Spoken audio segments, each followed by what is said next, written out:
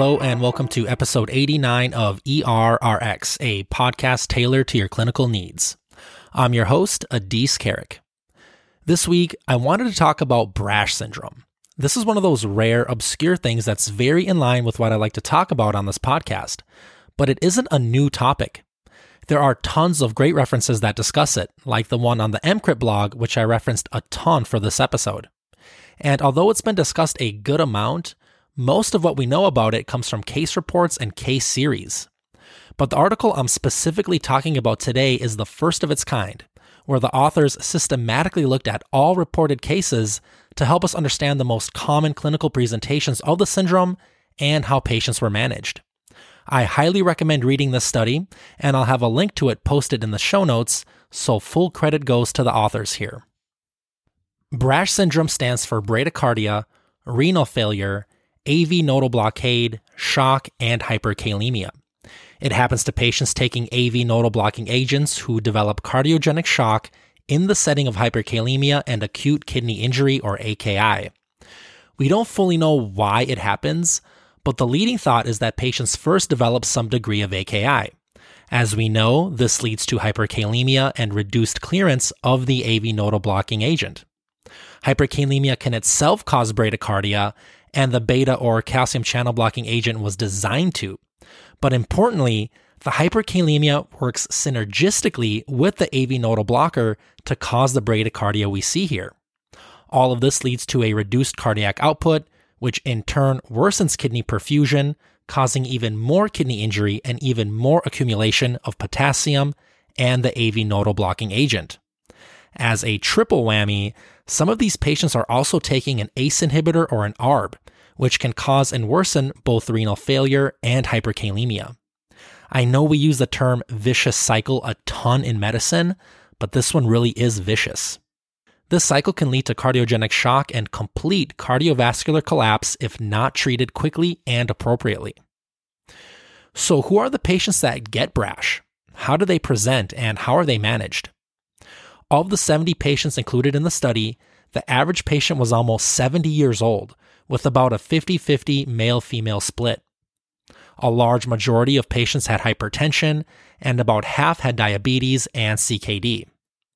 About 3/4 were on a beta blocker, and about a third were on a non-dihydropyridine calcium channel blocker, think verapamil or diltiazem.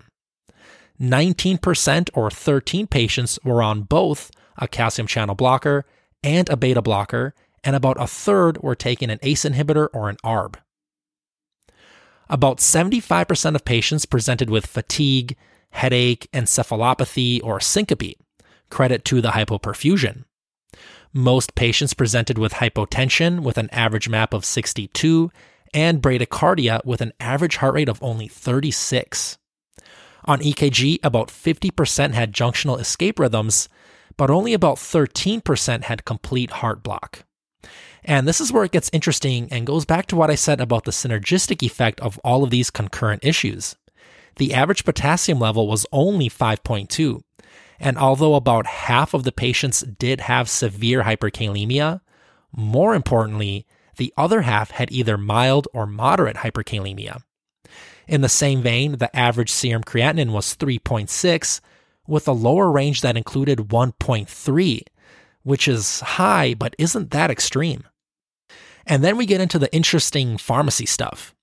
Patients were treated with IV fluids if they needed it. Remember that not all patients with Brash are hypovolemic, and they were also given vasopressors. One of the keys to managing this syndrome is immediate treatment of the hyperkalemia if it exists. A majority of patients were shifted using calcium and insulin, but still about a fourth of the patients needed dialysis. For their bradycardia, a third of the patients got atropine, another third got inotropic agents, and another third needed pacing, but no one needed a permanent pacemaker. Only 4 patients, or about 6%, died, 7 of them were intubated, and only 2 patients needed cardioversion. In a nutshell, Brash is a rare and under-recognized syndrome that can be easily missed. But thanks to this study, we can keep a few things about the syndrome in mind to help us diagnose and manage it appropriately. For one, it mostly affects older adults who usually have comorbid conditions like hypertension. These patients are by definition on a beta blocker or sometimes a non-dihydropyridine calcium channel blocker who also present with some degree of renal dysfunction. They usually have some level of CNS dysfunction along with obvious bradycardia, possible hypotension, and a high rate of junctional escape rhythms on EKG. They may or may not have severe hyperkalemia, so a normal potassium doesn't necessarily rule that out. As recommended in other published reports and blogs, goals are to manage the bradycardic shock, AKI, and hyperkalemia by giving IV calcium and shifting with IV insulin. Albuterol also seems like a good idea because it can both shift potassium and increase the heart rate. Patients will also need high doses of diuretics and, as we saw in this study, potentially dialysis.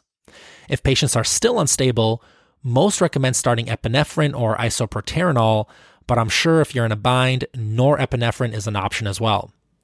But more importantly, these patients usually do not need to be treated like patients with pure beta blocker or calcium channel blocker intoxications, meaning no need for high-dose insulin or lipids. Remember the thought that this syndrome is dependent on the synergistic effects of AKI, taking an AV nodal blocker, and hyperkalemia. Typically, neither one of these by itself would cause the constellation of symptoms that we see. This is evidenced by a half of all patients not having a severe hyperkalemia or a severe enough AKI to cause circulatory shock alone. It also doesn't fit well with a pure AV nodal blocker toxicity since patients report taking their meds as directed. As always, thank you so much for your time, and thank you for wanting to learn more about pharmacotherapy. If you have any comments or anything you'd like to add to this episode, please give me a shout out on the ERRX Podcast Instagram page or reach out to me personally on errxpodcast.com. I'd love to respond to all comments and criticisms. Also, if you have a second, please follow and share the show on Apple Podcasts, Spotify, YouTube, and wherever else you listen to podcasts. Following, sharing, and rating the show are great ways to help the podcast grow and get more of our community involved.